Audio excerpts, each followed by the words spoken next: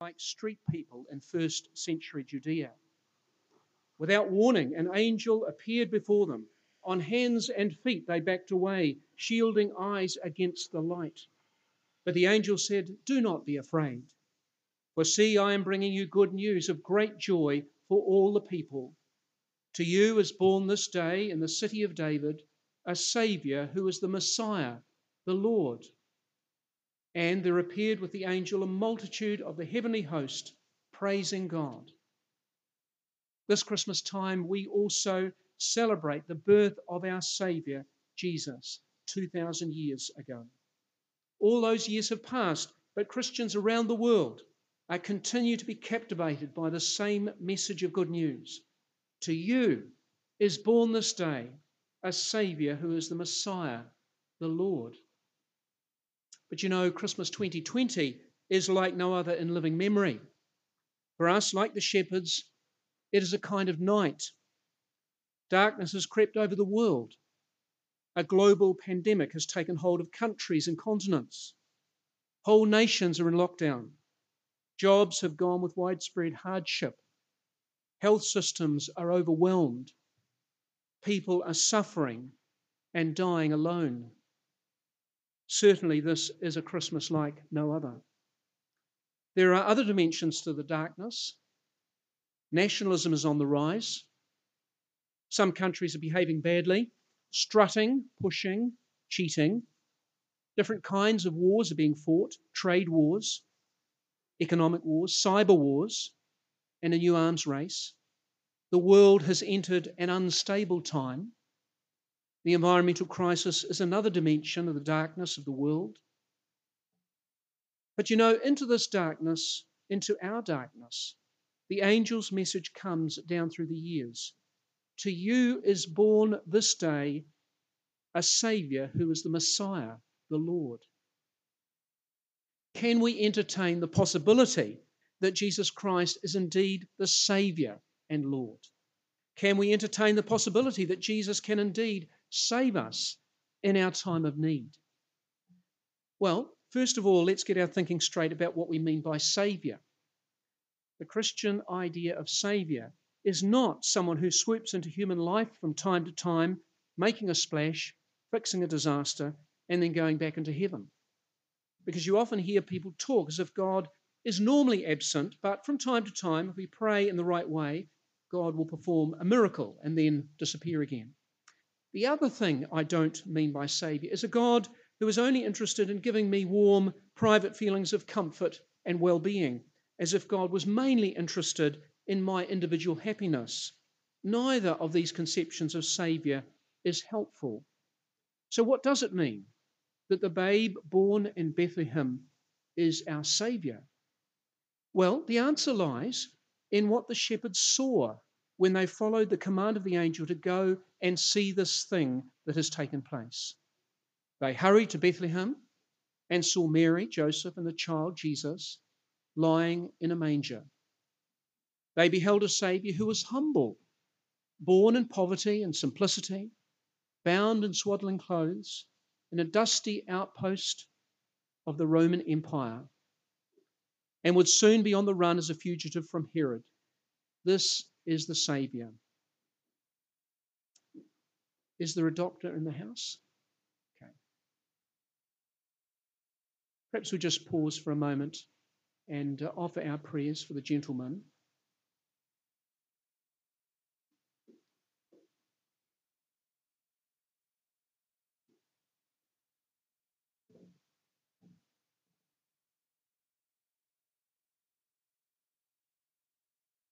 Dear Lord, we offer our prayers for the gentleman who's had a kind of turn, and ask that your healing blessing would be upon him to help him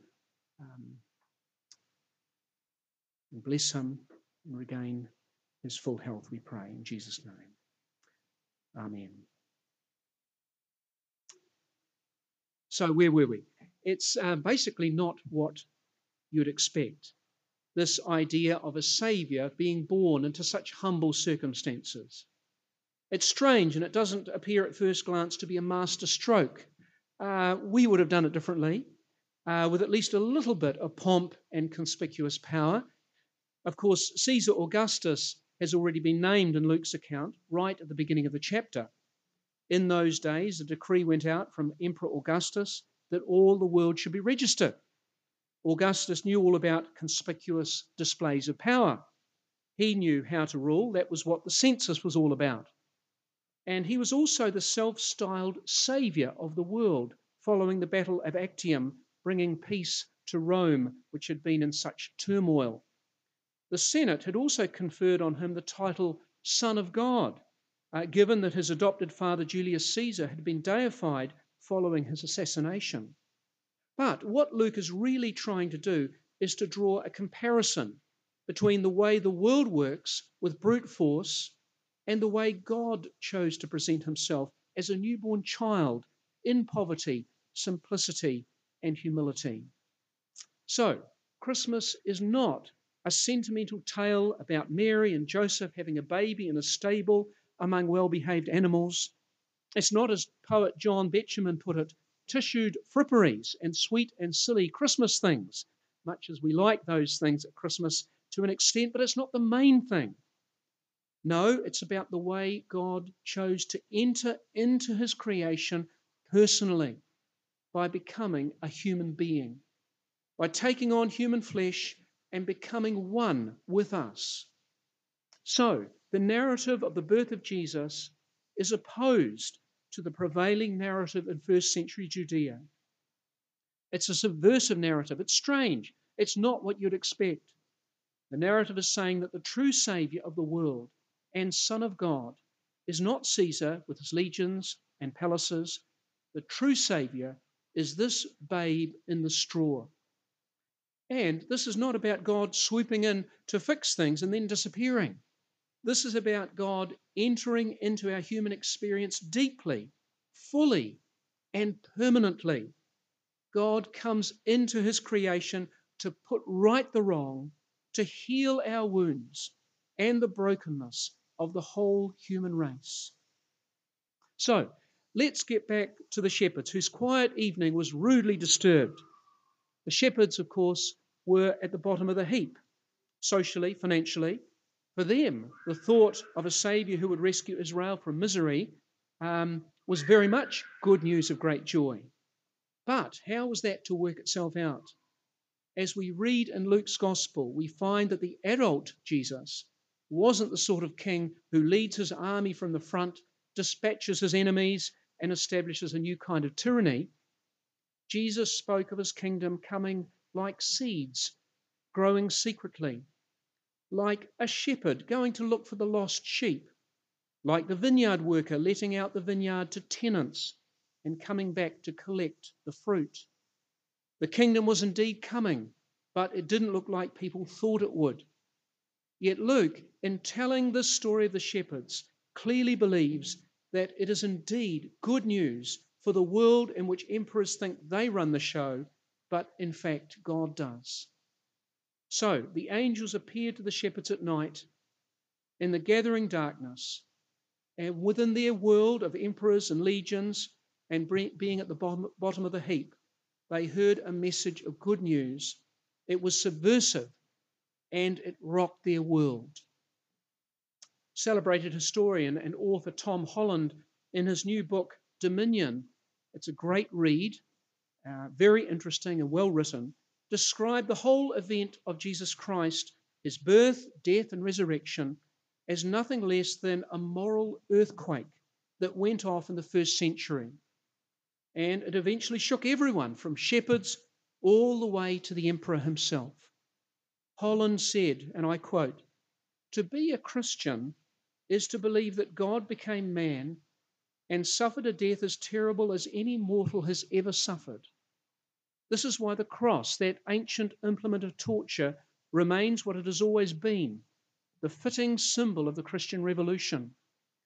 It is the audacity of it, the audacity of finding in a twisted and defeated corpse the glory of the creator of the universe, that serves to explain more surely than anything else the sheer strangeness of Christianity and of the civilization to which it gave birth.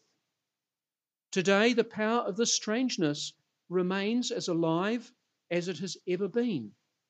It is manifest in the great surge of conversions that has swept Africa and Asia over the past century, in the conviction of millions upon millions that the breath of the Spirit, like a living fire, still blows upon the world, and in Europe and North America, in the assumptions of many more millions that would never think to describe themselves as Christian.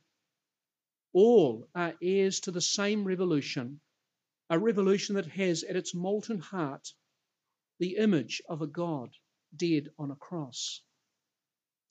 I close the quote there, just in case you thought I'd sort of morphed into my own stuff. That was all Holland. He is not, as I understand it, a Christian believer himself, but he has the insight to acknowledge the reality of history as it has come down to us through our Lord Jesus Christ and his birth. So, we live in strange times. The darkness of the world today is palpable. But just as God came into a dark world in first century Judea, he also comes as a light into our darkness as well. Jesus Christ is our Saviour, but not in a sentimental or trivial way, but in a deeply subversive way. Jesus Christ, as a light in the midst of the darkness, came to us. He came to heal our brokenness. He came to work at a deep level. He came to reverse evil at its root. And he did this by coming into his creation as a babe in the straw. And so we celebrate because today is born this day a Saviour who is the Messiah, the Lord. So today, will you follow the shepherds to Bethlehem to see this thing that has taken place? Amen.